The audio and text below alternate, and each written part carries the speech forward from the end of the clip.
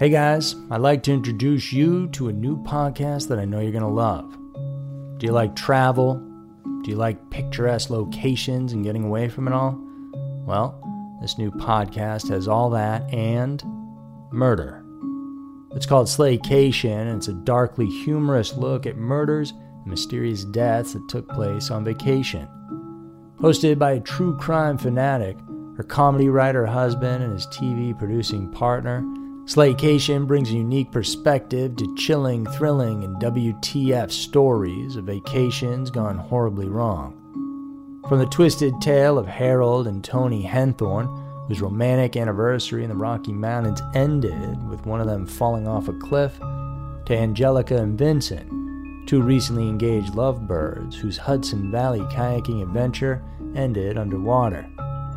Each episode of Slaycation will have you asking, accident or murder? But it's not just the stories that'll intrigue you. It's the discussion between a longtime married couple and business partners who happen to be Emmy-nominated TV producers. Each episode of Slaycation also includes humor, takeaway and travel tips that will keep your next vacation from being your last. If you're ready to pack your body bags, Slaycation is available on all major podcast platforms. Search for Slaycation on Apple Podcasts, Spotify, or wherever you get your podcasts.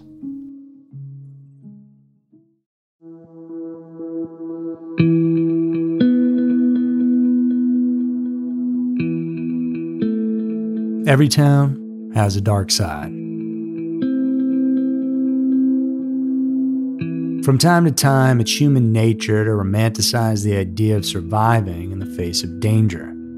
We all do it. We'll see a video, movie, or just be in a situation that will have us playing out an imaginary scenario in our heads where we do something like defend our family from an animal attack. In another case, maybe we're beating up a group of guys that are trying to mess with us on the street. We could fantasize a story of being able to survive off the land if we were to ever get lost in the wilderness. In all these scenarios, the worst never happens. We always come out the victor and hero without any training whatsoever. We just instinctually knew the right thing to do and we managed to pull it off. But of course, that's just all in our heads and isn't reality. While sometimes people do pull off incredible feats, it's rare for an untrained individual to come out on top. The truth is, these situations are very scary and intense. And in 2014, two young women from the Netherlands found themselves dealing with possibly all three of those life-threatening situations mentioned above. They had headed out together on a vacation for a once-in-a-lifetime experience, but what transpired for them was nothing short of terrifying. Hey guys, it's Andrew. Welcome to this week's episode of Everytown. Thank you so much for tuning in today.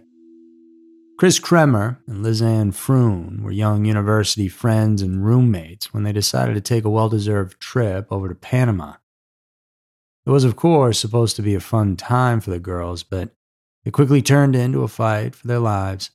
When the details emerged about what they had gone through, it was not only terrifying, but also led to a lot of speculation and questions, many of which are still unresolved to this day. So right now, let's head over to Central America and see what we uncover about what exactly happened to these two friends.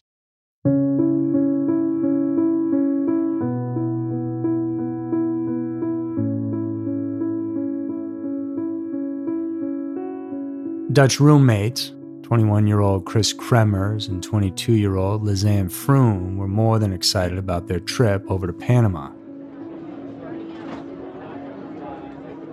At home in the Netherlands, they both worked at a restaurant called In den Klingenhap. They had been saving money for months so they could go see another part of the world on a 6-week trip.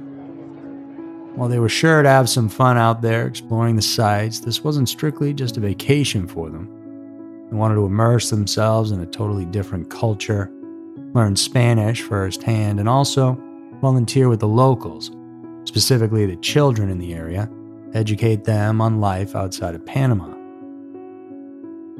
It was a noble cause, one that was fitting for the pair, as Kremers had recently finished her studies in cultural social education, and Froon had gotten her degree in applied psychology.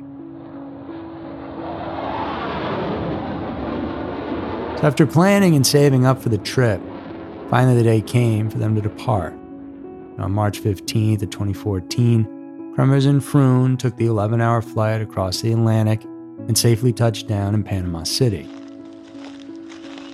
From there, they spent the first couple of weeks in their new surroundings getting a lay of the land. Going out on hikes to see the beautiful jungles and mountain ranges, and trying the local food, which was much different than what they were used to back home, while always testing their Spanish-speaking skills any chance they got. They called home often, or at the very least sent text messages every single day to give their parents exciting updates and tell them about everything they were doing. They were living it up and having a well-deserved time abroad after all their hard work in school had been completed.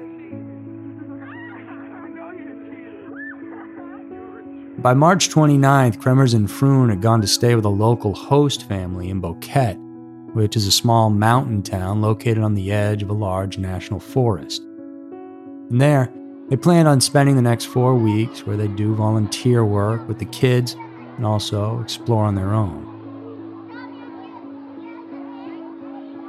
Boquete wasn't a random place they just chose out of the blue. Right next to town, there were some awesome hiking trails and sites like the Lost Waterfalls and the Baru volcano, must-see attractions if you're spending time in the country. And while the landscape is beautiful, much like any place worth seeing, there's always an element of danger. The popular El Pianista Trail runs up along the edge of a volcano, and it can be treacherous at times, so it's not something you do on a whim. There are times you need to cross thin, rickety rope bridges that hover above deep canyons, and since the place is a jungle, it's not uncommon for flash flooding to occur, and if you get caught in it, the waters can wash you down the hillsides. In fact, many of the locals warn against hiking here altogether if you're inexperienced, because if you can't read Mother Nature's warning, then it can be deadly.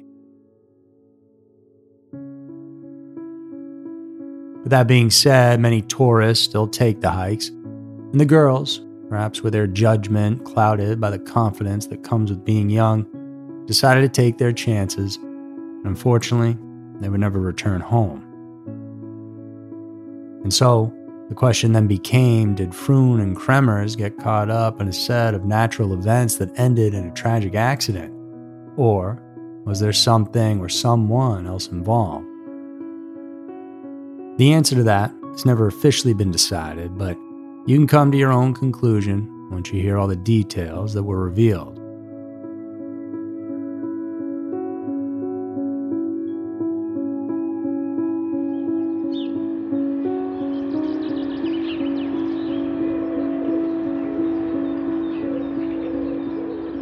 It was on Tuesday, April 1st, Froon and Kremers, along with the dog that belonged to the host family, set out that morning at around 11 a.m.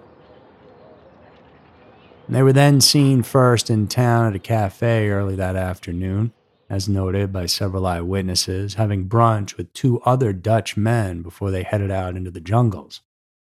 But who these men were and whether or not they accompanied them on the hike has never been determined. However, it doesn't appear they went with the girls, because during the onset of their hike, Froon and Kremers took a couple of selfie photos of themselves, with Froon holding the camera. If they were with them, likely they would have taken the picture, or even been in the photo with the girls.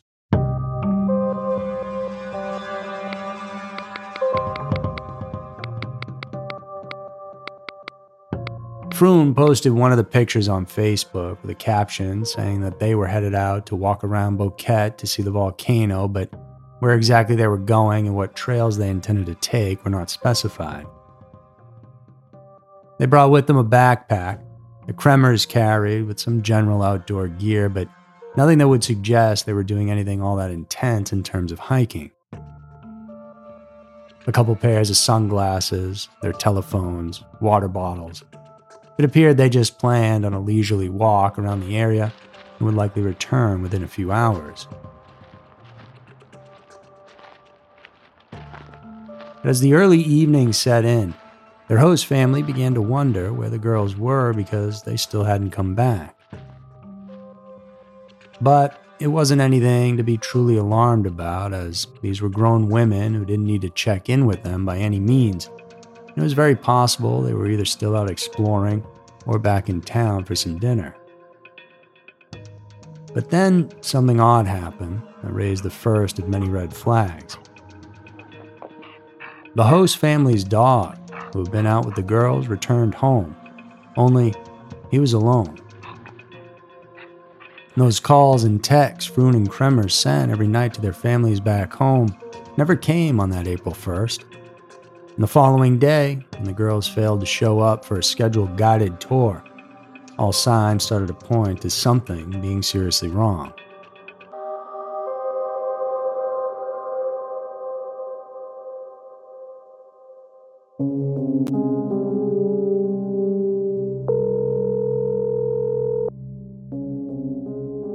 Back in the Netherlands, after trying to reach their daughters, the girls' parents got in contact with the host family, who told them they didn't return from the prior day's trip. The parents then got in touch with the local authorities in Panama, as something was definitely not right, and if the girls were lost out there in the woods, then they needed to be found fast. But from the jump, the Panamanian police didn't seem all that concerned about having any urgency in finding the girls. They of course would look, but not in the way the Netherlands would have searched. And sometimes, depending on the country, this can unfortunately be the attitude you come across. A pair of tourists are possibly missing, and the authorities there are slow to make a move. It can be because they're not equipped to handle the situation or don't have enough resources, or maybe just don't want to be told what to do from people outside of their country. So, once it became clear the authorities there were dragging their feet, the Froons and Kremers decided to take matters into their own hands, which again was not something that locals tend to appreciate, but with their kids missing, they had to do whatever they could to find them.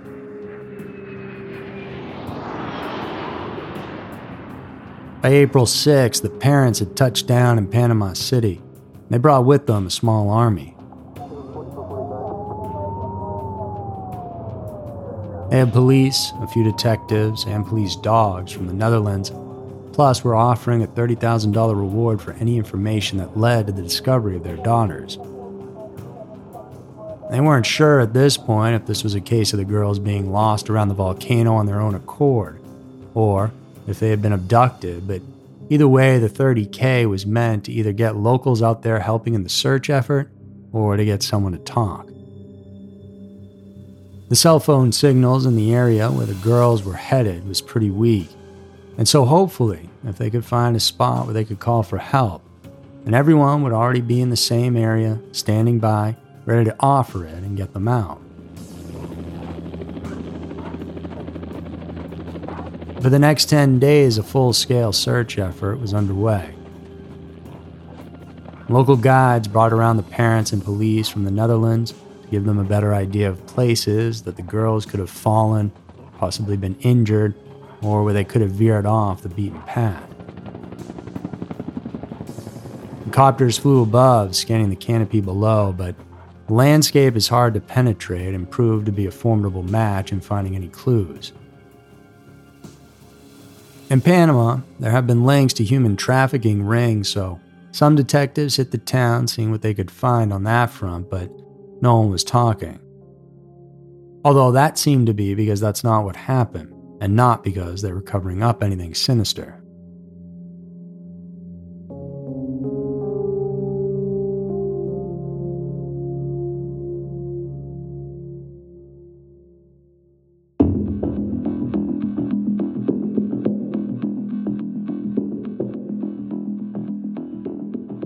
By the time the end of April neared, each day that passed by, the grim reality was setting in that the two young women may never actually be found.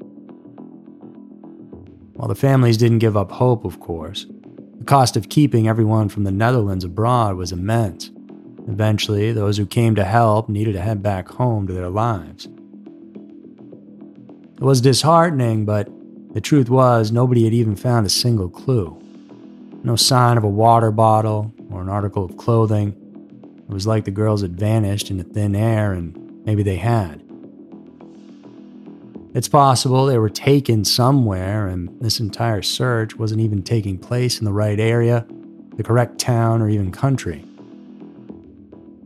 With that, the search slowly dwindled. It seemed like the families may never get any answers.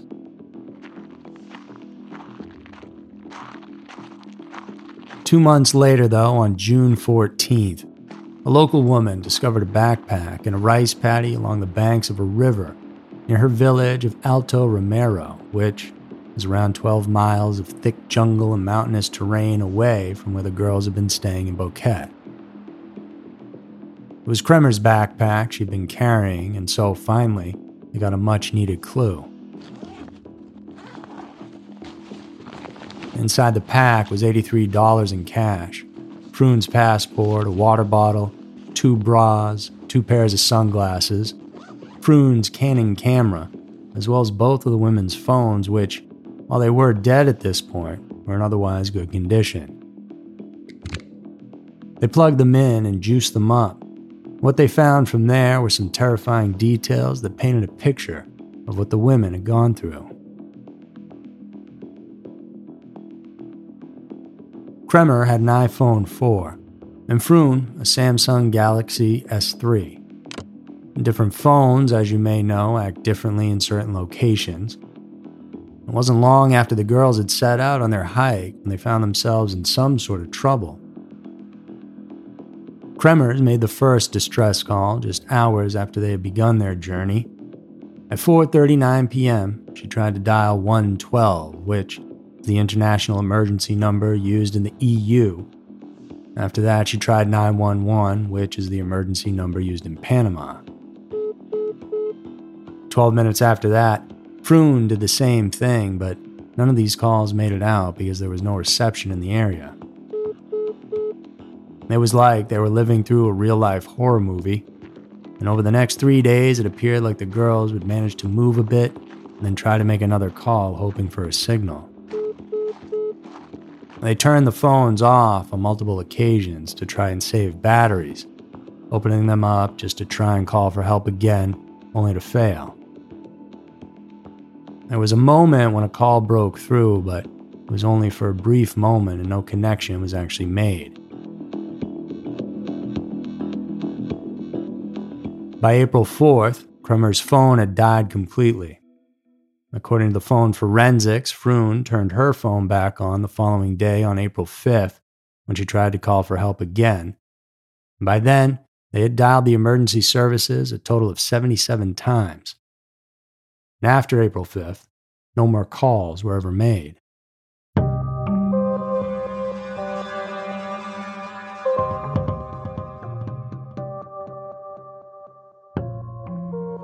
However, that wasn't the end of action on her phone.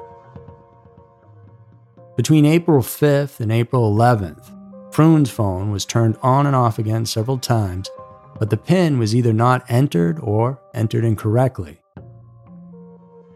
This likely meant one of two things. Either Froon was gone at this point or incapacitated, and Kremers was left with it trying to use it on her own without knowing the PIN, or somebody else altogether had the phone in their hands and was trying to use it. On April 11th at 11:56 a.m., the phone was then turned off for the last time with no further activity happening after that, even though there was still 22% battery left. If those call logs weren't strange and scary enough, the police then worked their way through Froon's Canon camera. There were, of course, pictures taken from earlier in the trip, but in regards to the disappearance, the first photo, taken on April 1st, was of the girls near an overlook of the Continental Divide, which meant that most likely they had headed on that trail right after it was taken. There were no more photos after that, as the girls were in distress at that point. But then, on the night of April 8th, 7 days after they went missing, a flurry of 90 photos were snapped, one after the other.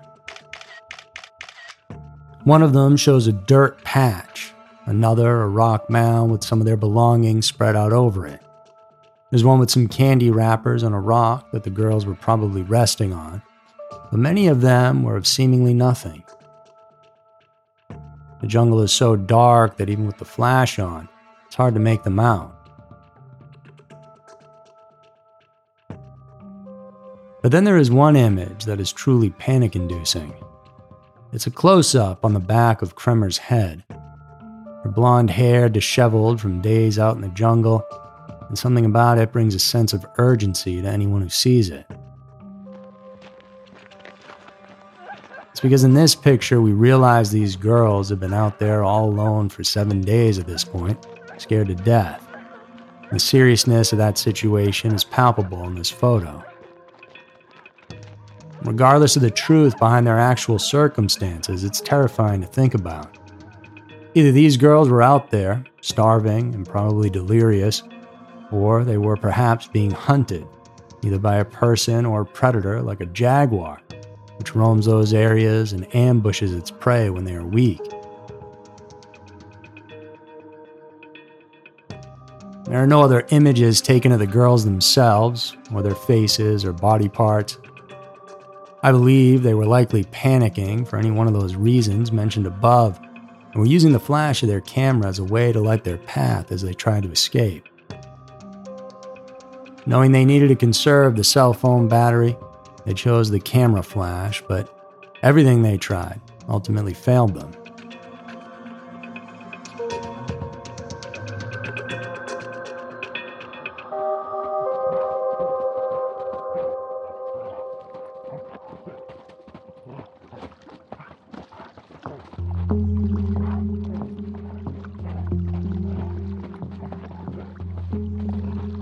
The search continued along the Colubre River where the backpack was found. Eventually, a pair of Kremer's shorts were discovered on the opposite side of the riverbank a few miles away. After that, 2 months after the backpack discovery, and closer to it than the shorts, a boot was found, and inside it, a foot. Looking more around the area, they then discovered a pelvis bone, and soon 33 widely scattered bones were found all along the riverbank. The DNA was tested, and it was discovered that those bones belonged to both Froon and Kremers. But still, the questions lingered as to what exactly happened to them. When the bones were examined, this only complicated matters.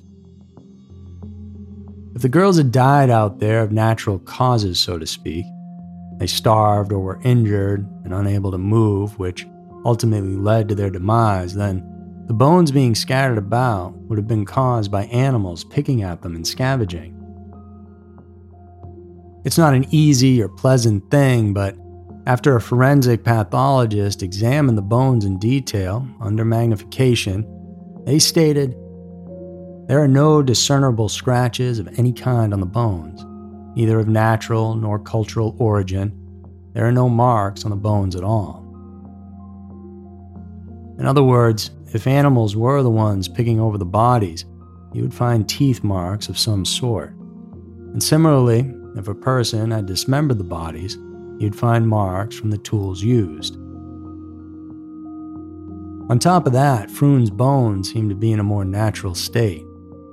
They had pieces of flesh still attached to them, but Kremers were not only completely clean, but had a much whiter color to them, as they appeared to have been bleached.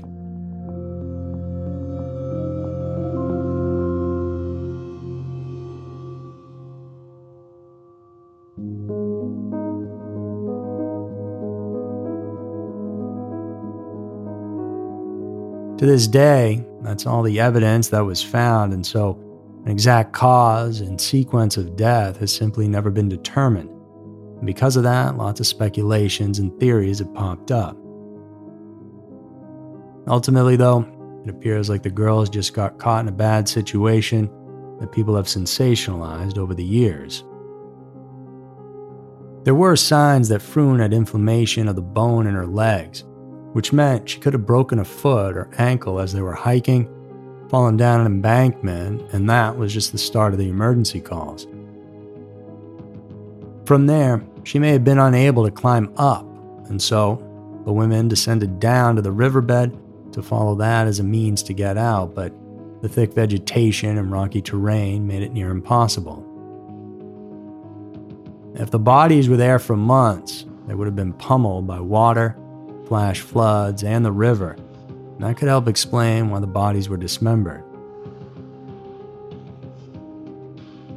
It's frustrating for the families of the girls to not have a clear-cut answer, but beyond all that, the fact that their children are gone is by far the hardest reality to deal with.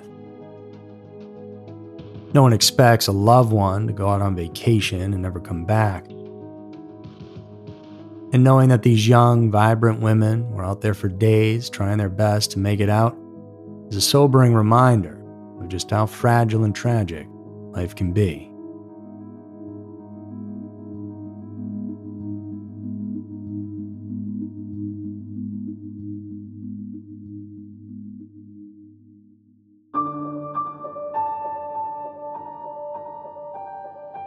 So that's it for this week's episode of Everytown. I hope you guys enjoyed it. Go check out this episode in video form over on our YouTube channel called Scary Mysteries. And for more exclusive content from us, plus access to an entire library of stuff, check us out on patreon.com/scarymysteries. Thanks so much for tuning in today. Remember to come back next week for another episode filled with scary, strange, and mysterious stories. Because you never know. Maybe your town will be next.